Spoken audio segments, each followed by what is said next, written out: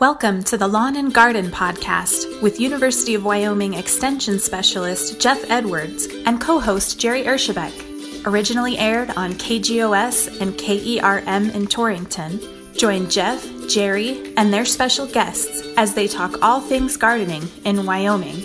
Our Lawn and Garden Podcast helps you improve your home garden or small acreage.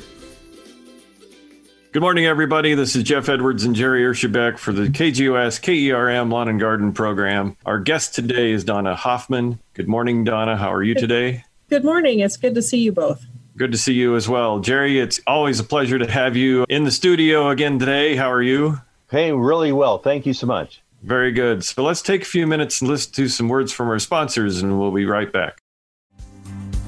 You are listening to the Lawn and Garden Podcast, presented by University of Wyoming Extension, extending the land-grant mission across the state of Wyoming with a wide variety of educational programs and services. Visit us at wyoextension.org. There, you can find your county office, browse our many programs, and access dozens of free publications on gardening and so much more.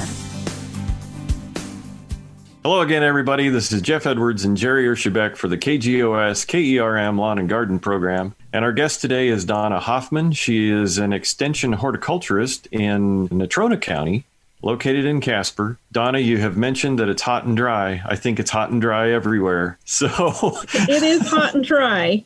Our state recognized weatherman seems to be thinking about some monsoon weather coming, but we sure have not seen it in recent weeks, and we have just seen the hot, dry weather coming up out of the Four Corners area and spreading that heat all over the Great Plains and the eastern side of our state. So yes, we have seen hot. Most of our lawn grasses are cool season grasses, and we all love that it greens up early in the spring and we get to enjoy it for our spring holidays and spring activities. And then July comes and the grass is not happy because this is not the cool season of the year. This is the hot season. This is the hot season. And that cool season grass wants to go dormant and just rest when it is so hot. Give me a break. It's just hot. Exactly. It's kind of like my dog. I'm looking for the shade, man. Mm-hmm. And kind of like me, I like to rest. We're getting into a plan of getting up earlier and earlier to try to work maybe 2 or 3 hours and then taking that siesta when it's so hot. Oh, yeah. I firmly agree with that. We've been getting up about 4:30 every day just to try to get going and get things done before it gets really hot, and then maybe get back out in the evening. Donna, you mentioned the monsoon weather pattern. You know, we're clouding up in the afternoon. Sometimes things are happening all night long, but they're splitting around us. It's either going north or it's going south. Okay. So it's just one of those things. Well, not that I'm wishing you any of the bad part of the monsoon weather, because we can have extreme weather when it's related to the monsoons, but I do wish you some moisture down there in the crop-bearing portion of our state. We need it. Right. We pulled our alfalfa off the field, and of course there's gopher activity out there, and I attempted to set some traps in the ground, but the ground's so hard I can't even get a shovel into it, so I got to get water back on it first. Water, yeah. I have been doing some digging at my house. I just removed all of the orange daylilies, and I had to do some serious watering before I could get the digging fork in. So yes, absolutely, it's hot and dry.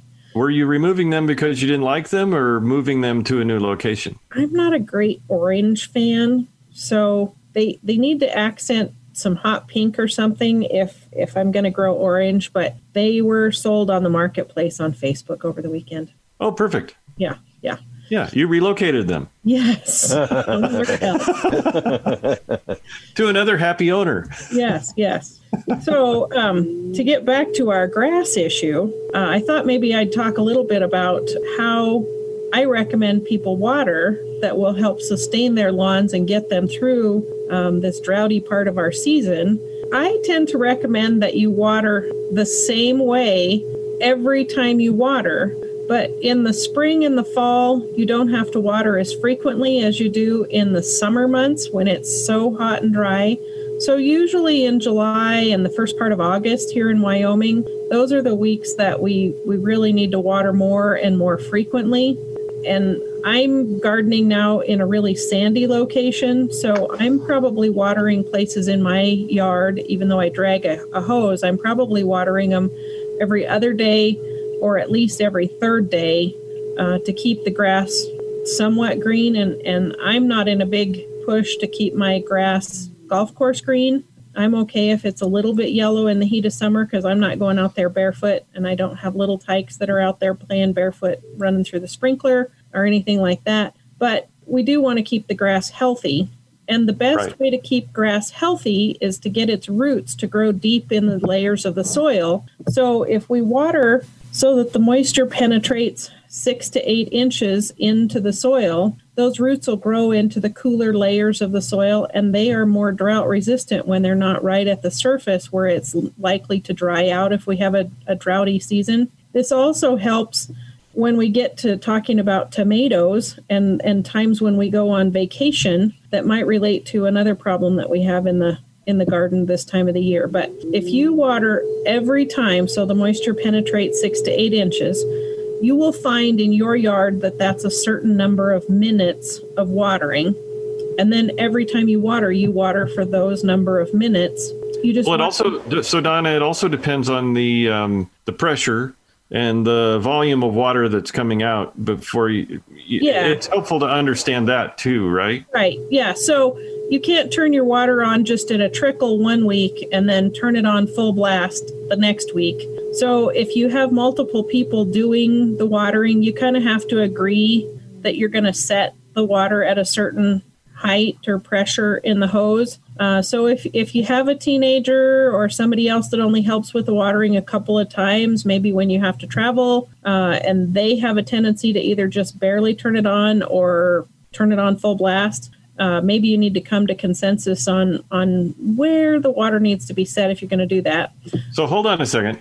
This opens up the one of the great spousal debates, right? So, of course. So Diane and I are pretty much in agreement on how frequently to water the lawn. But my parents, my dad wanted to water every day for like 10 minutes. My mom is an every other day, every third day kind of waterer. I know many other spouses who have that same debate, same disagreement on what should be done on how to water correctly. Right. So if you use my method and both family members or multiple family members are involved in checking to see how deep the moisture gets when you've watered, if you've already been watering for 20 minutes, say, and you want to check and see if the moisture gets deep enough in your soil, you can use a long screwdriver. I've actually purchased one that's actually 14 inches long, so I can get it deep in the soil.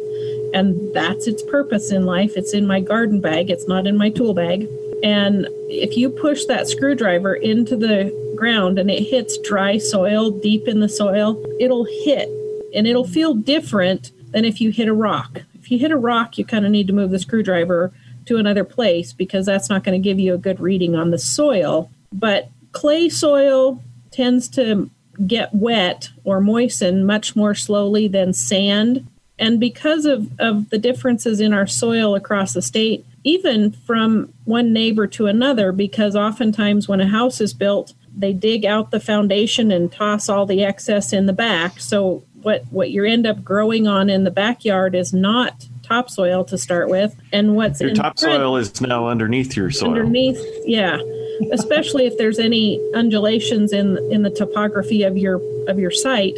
But then oftentimes, if the front isn't level, they'll bring in topsoil from a construction supplier somewhere, which means they have soil from other construction sites that they don't need, and they move it from site to site. So oftentimes, your front yard soil is very different than your backyard soil. So you kind of need to get to know the soil in your own yard, and that will help you understand how much moisture that soil needs to maintain life, and then it depends on what kind of plants you're growing there.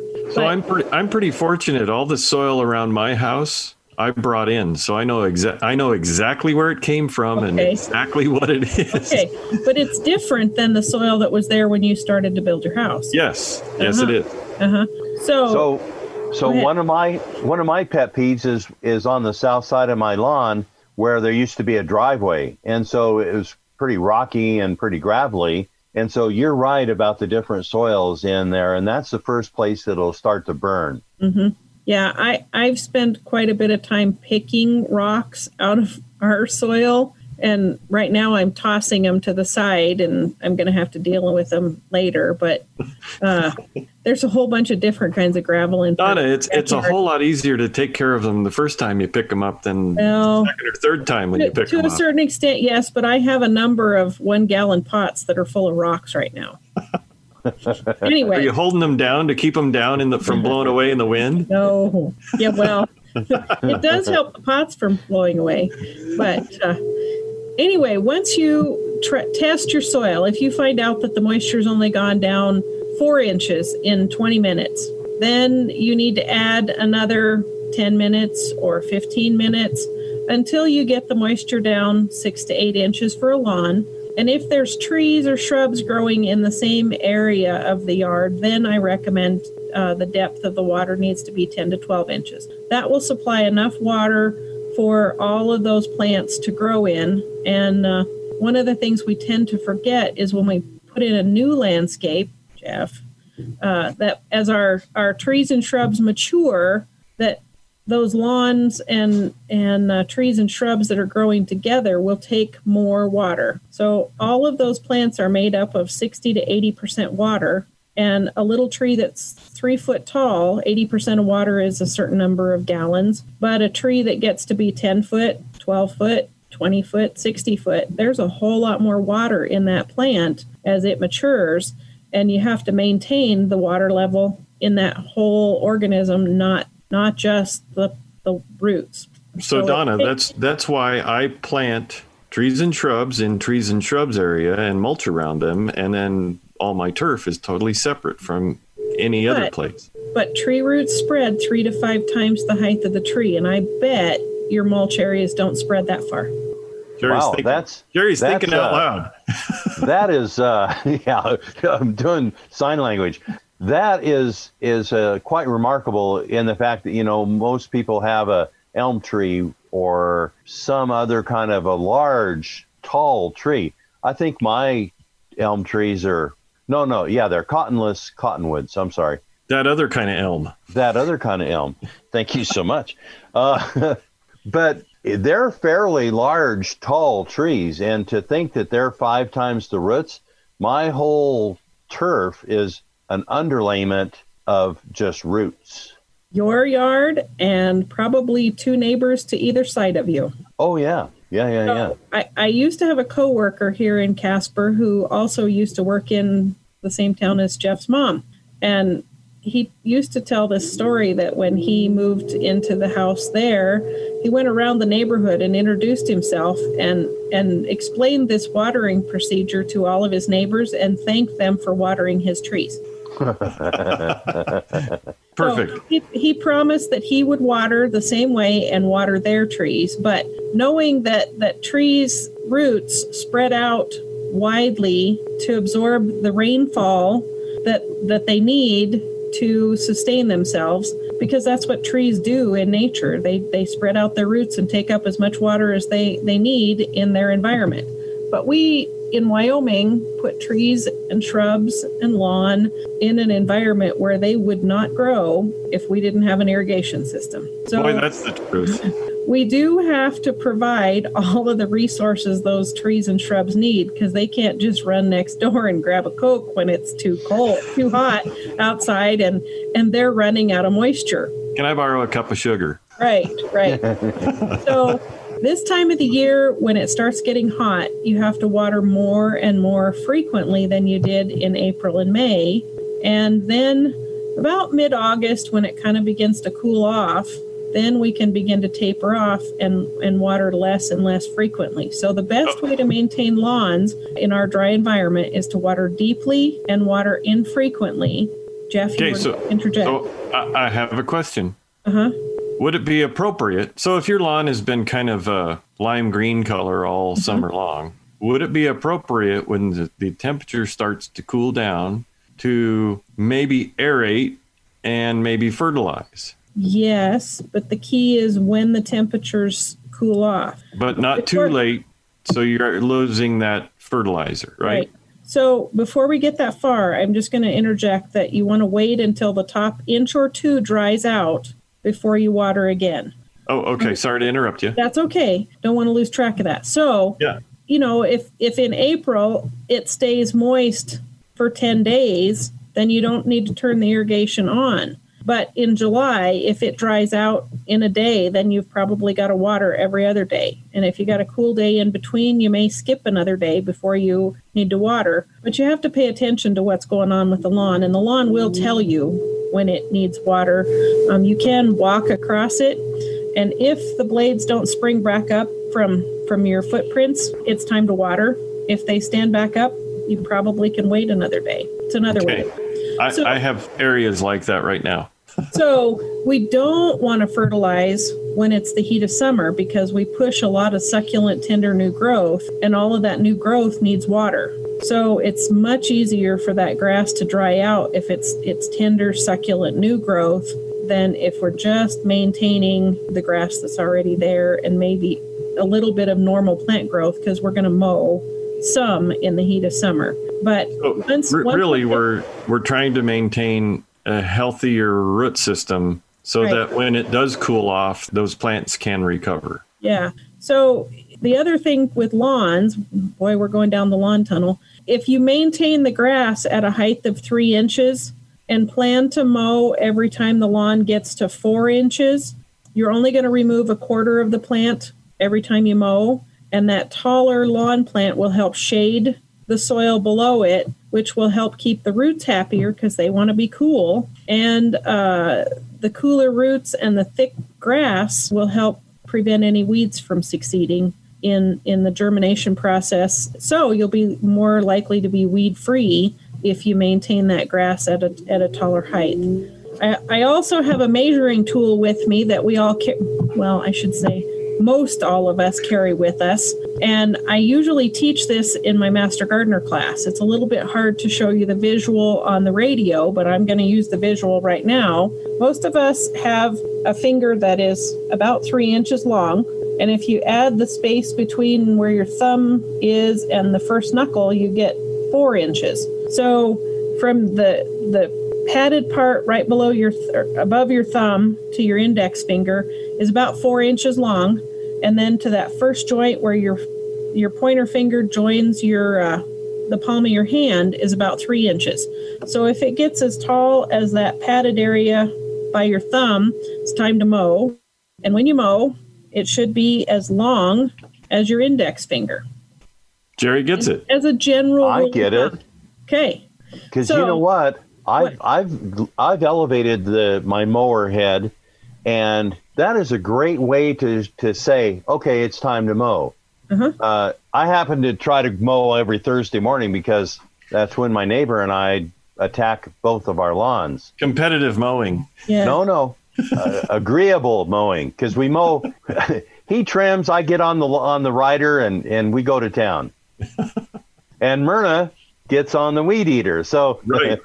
Yes. So it's a semi-community project. So I have a chiropractor question, unless maybe you've retired since I knew. No, I have not retired. Thank you. But my chiropractor takes Thursdays off. So is it a chiropractor thing that you take the Thursdays to do all the other things that you have to do? I'm not sure what your chiropractor is doing, but I'm taking care of my lawn and making sure, and garden. I do a little gardening while it's cool. But I think I might know your chiropractor because I know that he takes off Thursdays. So I'm thinking all chiropractors take off Thursdays. So.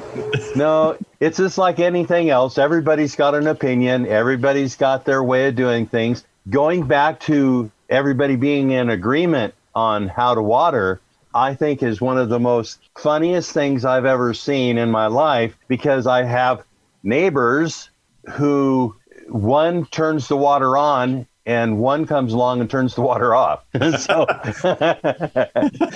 it's one of those. You're listening this morning, Jerry? Oh, I'm sure they are, and you know, I won't say who they are. You know, but they know. When you have a spouse, there are just certain things that you have disagreements on, and watering the lawn seems to be one of them. And I don't understand why that is. And how to make the garden. Oh, it's got to be this way. No, it doesn't. It's whatever way that works. Yeah. And those rows better be straight, dang it, or, you know, they aren't going to grow right. Now, I've dealt with a lot of farmers, and most of them will say that a crooked row, you can put more produce into a crooked row than a straight row. There you go. That's right. Except. So are they doing zigzag planting? Probably not. If they're drowsy, they are. And if they're drowsy, then they're taking some of their product out when they cultivate. Yeah, it's those sequential things after you plant that cause problems, right? Yep. No, very good. Can we get back to the fertilization now? Oh, absolutely. Yeah, let's continue on with fertilization, or the possibility of fertilization. Before we get there, let's talk about a fall aeration. Is that a good thing? It is, if you have thatch. Now, if you've done it every year for the past 10 years in the spring, you may not need to do it in the fall. If you haven't done it ever in the past 10 years, you may need to do it in the fall and maybe next spring as well.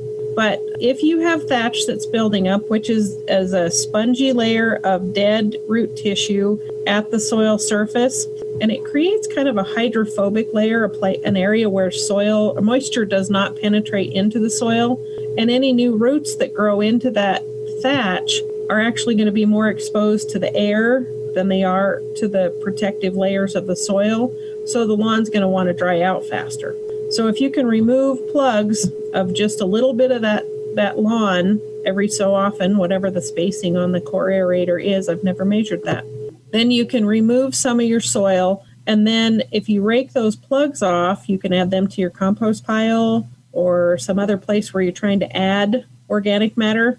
Rake the plugs off. Who's got time to rake the plugs? Because when you do that, then you can add a 1/2 inch of peat moss to your lawn and rake it so it goes down into those holes, and you add organic matter to your lawn. Again, who has time to do that? Oh, Jeff. Here's what I'm going to say. Man, I'd like to have you take care of my lawn. My lawn doesn't get pampered as much as what you're saying. I don't rake the plugs either. So Donna, if Jerry and I rent a aerator, and we do that, then you can come to our house and rake for us. Okay, then I get the plugs. Okay, done deal. You can take them home with you. I want some of your crop growing soil from down there up here to put on my dormant sand dune.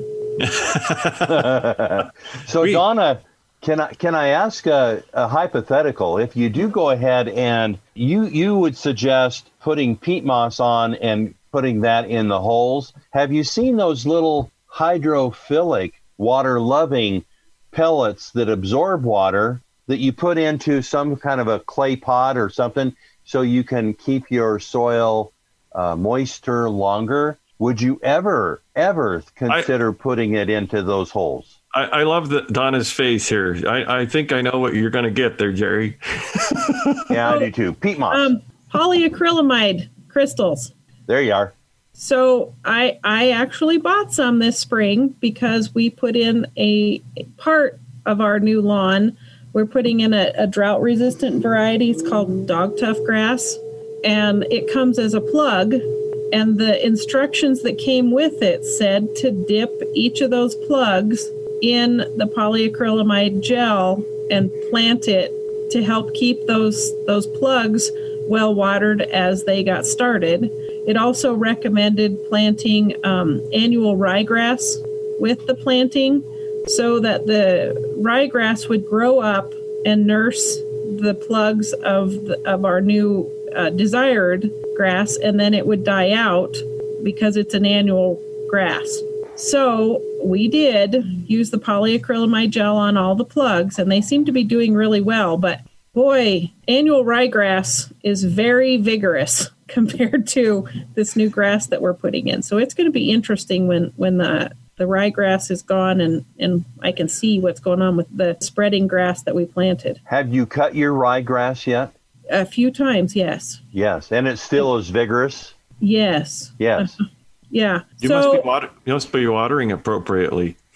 Yes. Yes. So I use it for that purpose. I used it for that purpose. I actually don't particularly like it in my containers or other things, and I doubt that I would recommend using it in the lawn, partially because I think it holds the water in those little crystals, and I don't think it releases them to the plants as well as it might, because that's what it's intended to do. So I almost think it's counterproductive, but I don't know of any research that shows that my idea is right or the other idea is right. I don't know. It's not something I normally would have used, but because our soil at our house is sand, and I didn't want to lose those expensive plugs, I did go ahead and get the polyacrylamide gel crystals.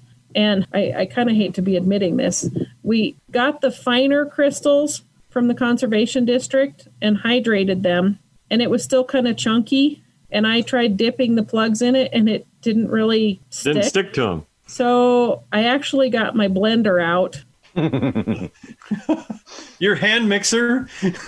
Yeah, the one I cut my hand on when I first got it. But anyway, I got the blender out and blended it, so it was kind of like a smoothie. And then I dipped the plugs in it, and it worked really well to coat them. And they all seem to be doing really well, even though it's quite warm and dry on my sandy soil. But this is a lot of labor to go to just because I did not want it to fail. Yeah. So the primary reason I bring up the possibility of aerating in the fall is that it's easier for me to locate my sprinkler heads when I have water running through the system.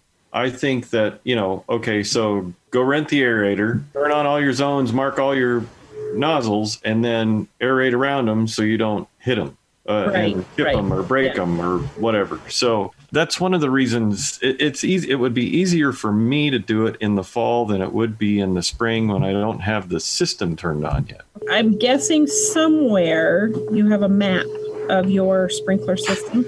No? Okay. I have a mental map of two of them, two or three of the areas, but the other one, it's like, I don't know where any of that goes.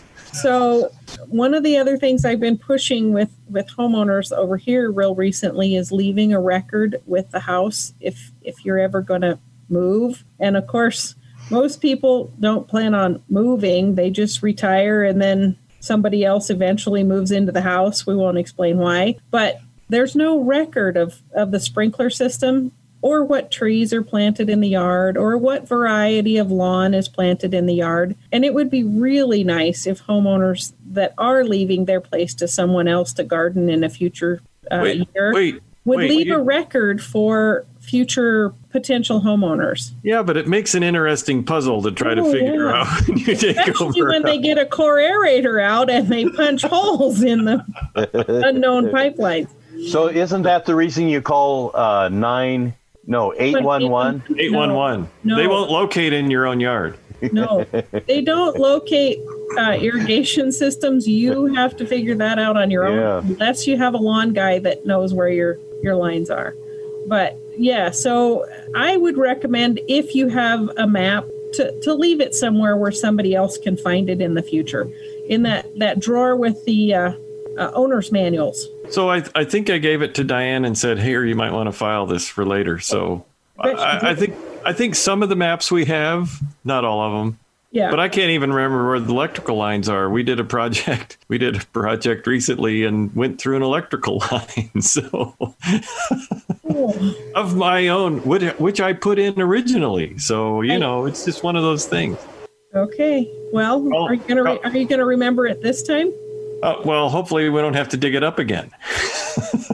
But Donna, that is a great idea. So I great idea. Why stuff isn't buried at least a foot deep. the stuff that's buried 8 inches, 6 inches, we actually ran into a cable line planting a tree, and it was like 4 inches below the surface. So I was not expecting it when I stood on the shovel and all chopped right through it. Well, at least through the coating. And we've done line locates, but I didn't expect it that close to the soil surface. Sure. And actually the locate was about 18 inches off to the north. So they aren't perfect, that's for sure. Hey, on that note, let's take a break and listen to our sponsors. We'll be back in a bit. Looking for the best way to keep up with all the news from University of Wyoming Extension, the College of Agriculture, and Wyoming Ag Experiment Stations?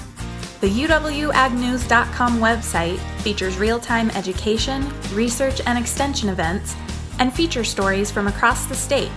Bookmark UWAgnews.com today and subscribe to our monthly email newsletter. UWAgnews.com, growing people, knowledge, and communities. Hey Wyoming, have a question? Ask an expert. Go to ask.extension.org. Ask an Expert offers a one-to-one expert answer from cooperative extension, university staff, and volunteers with participating land-grant institutions from across the United States to give you real-time, real-life answers to your hard questions. If you have a question, just ask. We're here to help. Okay, everybody, we're back. This is the KGOS KERM Lawn and Garden program. I'm Jeff Edwards, and my co-host is Jerry Erschebeck. Jerry, you've been kind of quiet today. A little bit. Donna has had a lot of interesting ideas in regard to line locate, making maps of your house, and the most important part, how to water your lawn so it's successful. Donna, what about fertilization? So Jeff mentioned core aerating and then fertilizing earlier, and it is a good thing to do in combination with each other, partially because the fertilizer can get down into some of those holes. You get some of the fertilizer right on the surface that'll penetrate with the water into the soil, and then you get some of those fertilizer pellets down into the deeper layers of the soil, and it helps to fertilize the deeper roots. And then if you can add the peat moss, that'll help add some organic matter, which of course will add to the nutrient down the road. But one of the things I wanted to touch on with fertilizer is that you want to get that fertilizer on after the heat of summer. So at least after the 15th of August is a good gauge, but I say after the temperatures get out of the 90s.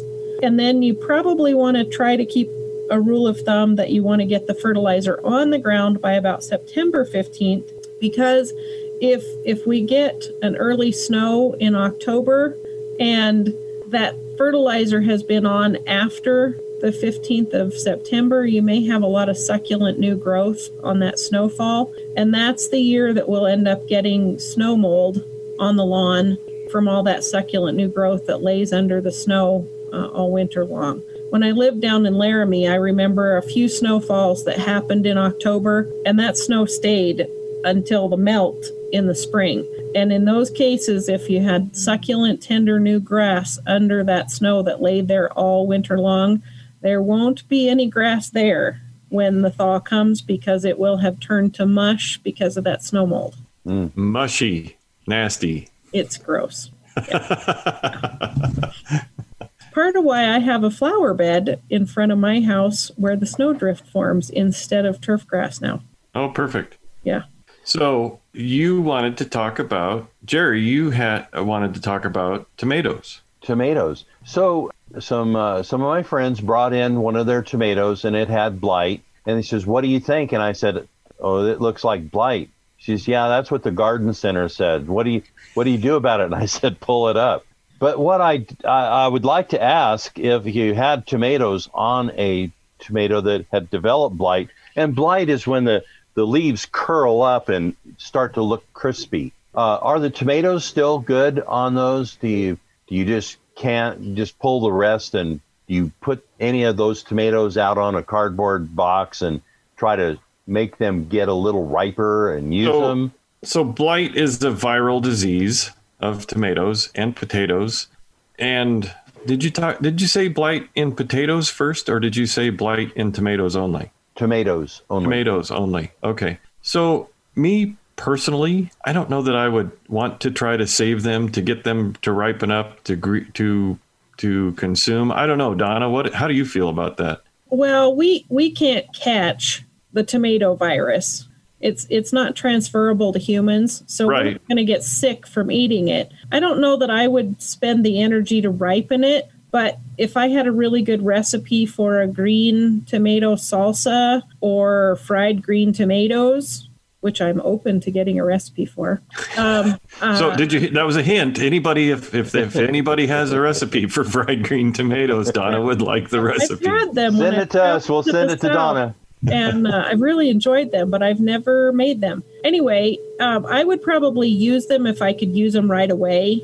And especially like a fried green tomato, you're not going to look at it. So even if it has the weird blotches on it, it's okay. We're not going to get sick from it. And if you're worried about getting sick from it, it's cooked. So I think it'd be okay to do something like that with the tomatoes. I don't know that I would put the energy into wrapping them in newspaper and trying to ripen them. Right. But they would be safe to eat. Yeah, I don't think that their shelf life would be very good. I think that they would probably rot, well, maybe before they reach full ripeness before they get there. And from what I've seen is that once you have one plant that goes into a blight, if you remove it completely from your growing area, you may or may not have the blight in the next tomato plant. Right. The sooner the better.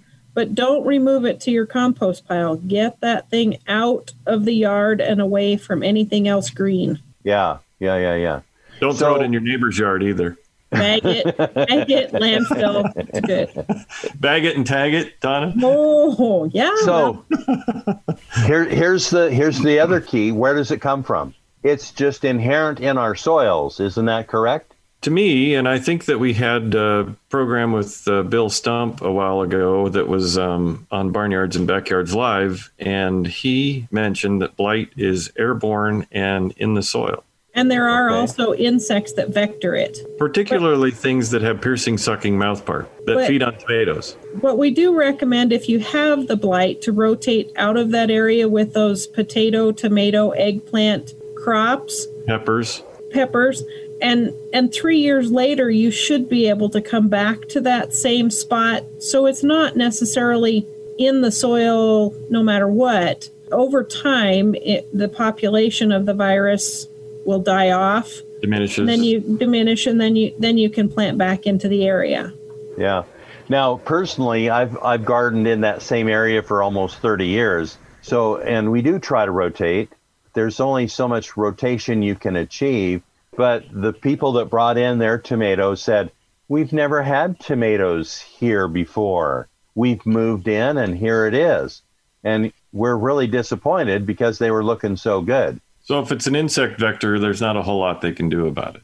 Right. So they've been in this spot, gardening in this area for quite some time, but they've not had their tomato in that spot before, or at least not in the last few years, or their new residents in that garden. They're new residents in that spot, and this is the first year of growing tomatoes. So they could have been tomatoes there from a previous owner. There could have been potatoes there that had the same virus last year before they moved in, and if they put tomato right where the potato was, it's still susceptible to the same disease. If only they had a map. If only, yeah.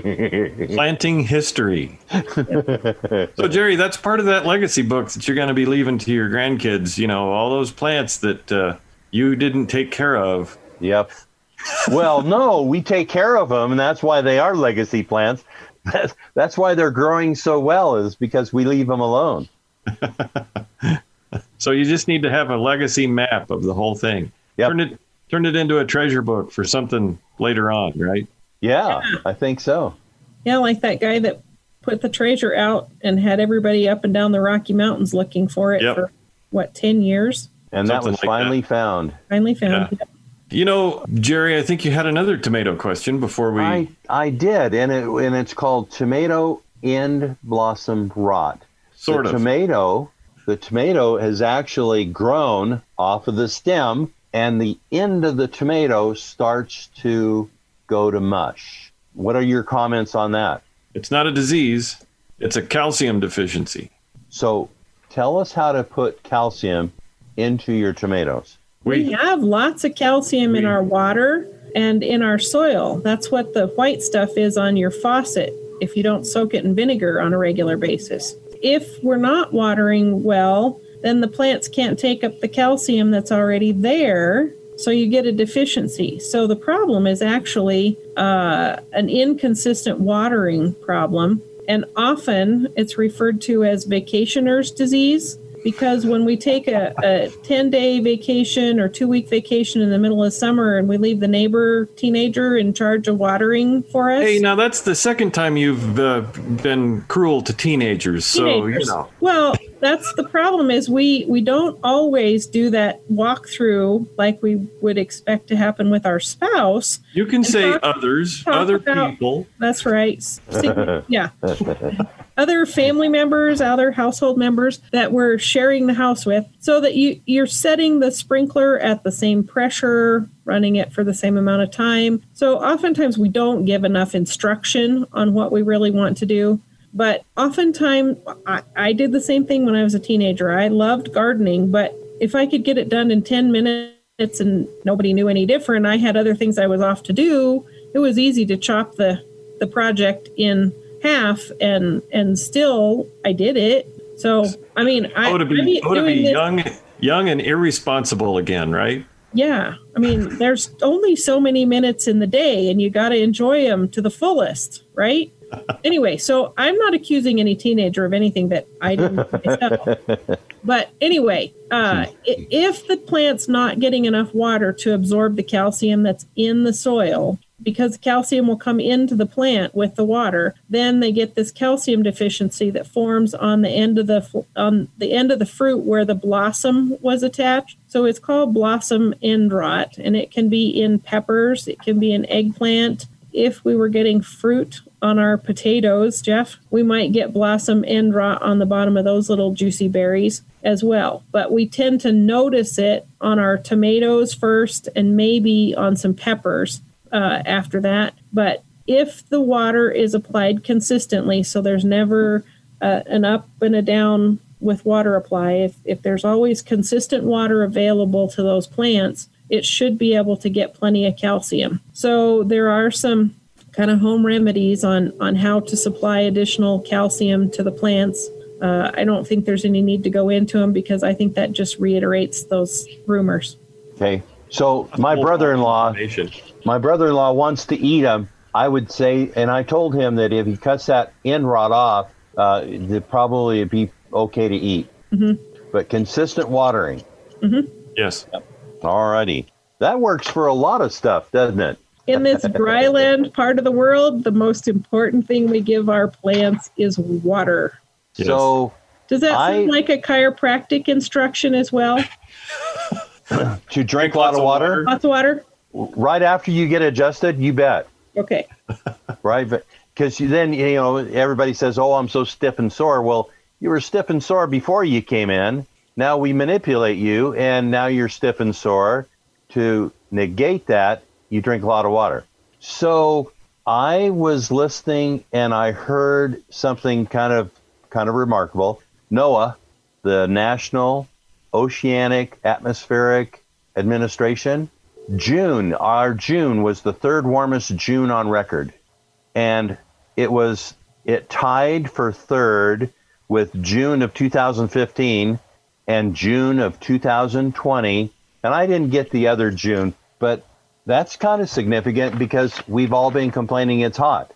So the third warmest June on record, according to NOAA.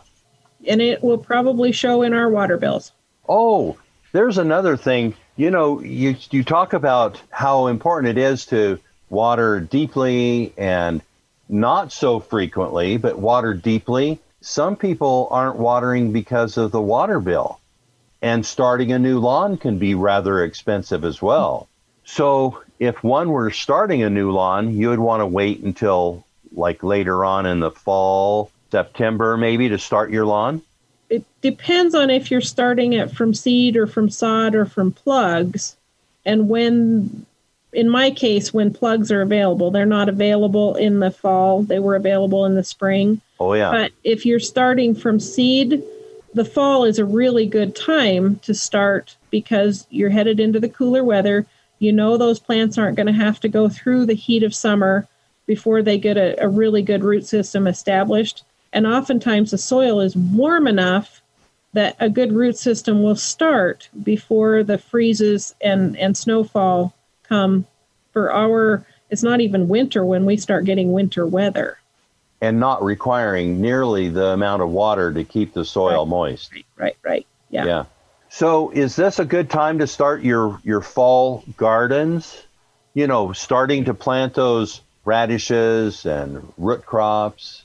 Maybe not the really short season stuff. Diane and I are still contemplating doing another planting of sweet corn in the high tunnel and trying to see if we can get it to make. But it might be just a little bit early for some of those things. So our greens, our radishes, those types of things, maybe the middle of August when it starts to cool down a little bit. Because they're such short season, right? Radishes can develop in 50 days and the greens and those types of things. So your season should be long enough to get them to mature. Mark was just talking about wanting to plant some more broccoli because our broccoli did not succeed this spring. And so we were looking at a planting chart that is based on when our last frost-free day is. And he probably should have planted the broccoli about 10, 12 days ago. Right. But I think he's going to go ahead and try to get some broccoli in the ground and see if we can get broccoli to succeed in the fall where it didn't succeed this spring. Are you going to put that in your greenhouse, Donna, or in your high tunnel? I'm kind of contemplating having him put it in containers and leave it outside for now. And then move it into the high tunnel so that we can protect it if the weather turns iffy. That's a really good idea. You, before we started and before we wrap up today, you wanted to know about insects, skeletal. I can't even say that word today. Skeletalizing. Skeletalizing the leaves of squash plants? Yes. So are there any insects around when they go to look at it? Well, here, I'll read you this. It says, something has been attacking my big leaf vegetables like squash, pumpkin, cantaloupe, and sunflowers. The leaves are turned lacy. Have never seen any insects. Perhaps they are very small. No, my tomatoes and peas are not affected. Let's see. So flea beetles are a possibility. Grasshoppers, small grasshoppers would skeletonize things before the big ones just consume everything, right? Those would be my top two.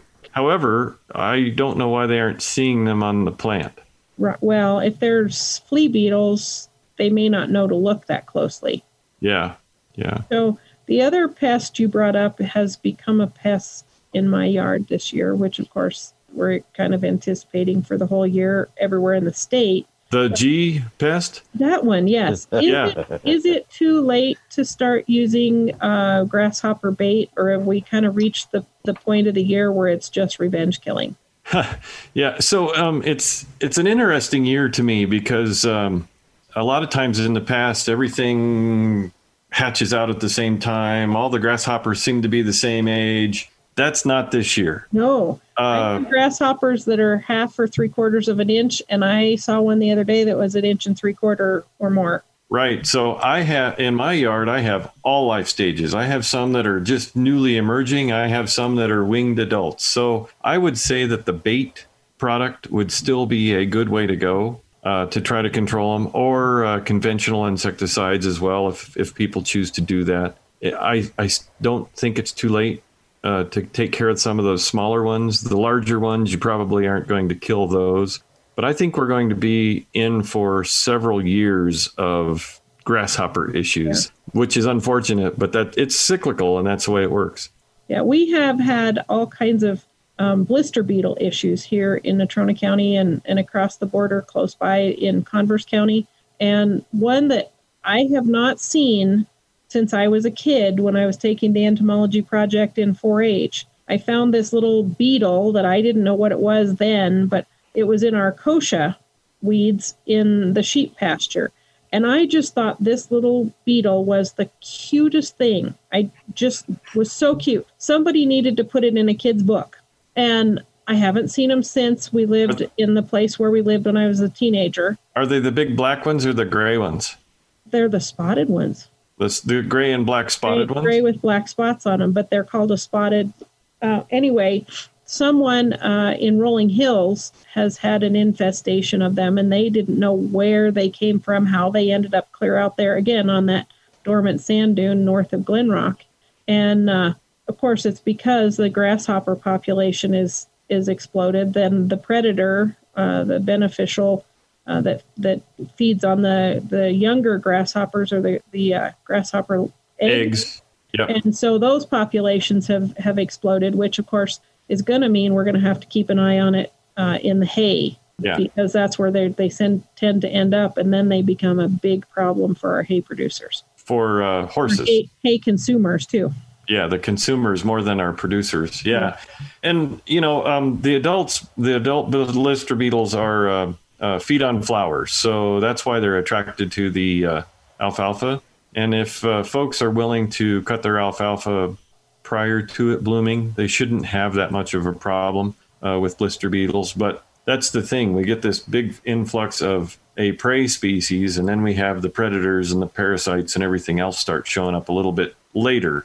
But I am seeing a lot of different predators out and about that I haven't seen in a while. So there's plenty of food for things. So, Jeff, would you suggest leaving a small strip of alfalfa to go to bloom to bring those blister beetles on? Trap crop? So they would eat some of the grasshopper larvae? So the adults don't eat the larvae. It's the immature blister beetles that hunt down the eggs of the grasshoppers. So not the adults. Well, you want the adults to lay the eggs, but yeah, that would be a beneficial thing. It's one of those 50, how do you make the best choice? But grasshoppers most commonly occur in the borders of alfalfa. And if you left a strip around a ditch, around a pipe, something, the blister beetles will be attracted to those areas where it's flowering. That's usually where the grasshoppers are. So there's a little bit higher chance that they are out there. The predators are out there doing what they need to be doing. Yeah. I've actually discovered about 5 or 6 praying mantis in my yard. Yeah. I've kind of been hoping they will take care of some of the 3/4 inch grasshoppers. I'm not sure if they rip the heads off of grasshoppers, or if it's just their significant others that happens with the praying mantis. They consume the whole grasshopper except for the legs usually and move on to the next one. So yeah, they're pretty good predators. You know what? I think we have consumed a whole hour. I hate to shut us off, but Donna, we appreciate you being our guest today. I'm sure we'll have you on again before the end of the season. I always enjoy the visit, and I'm sorry to have taken up so much of the conversation, but I hope it was beneficial for everybody. Hey, if Jerry wanted to talk, he could have interrupted you at any point. I could have interrupted at any time at all. Hey, thank you for promoting chiropractic. Yes. It was a great segue. Always a pleasure talking with the both of you. Thank you so much. Yep. Thank you both very much. We'll see you next week. You've been listening to Lawn and Garden with University of Wyoming Extension Specialist Jeff Edwards and co-host Jerry Ershabek. Thanks for listening.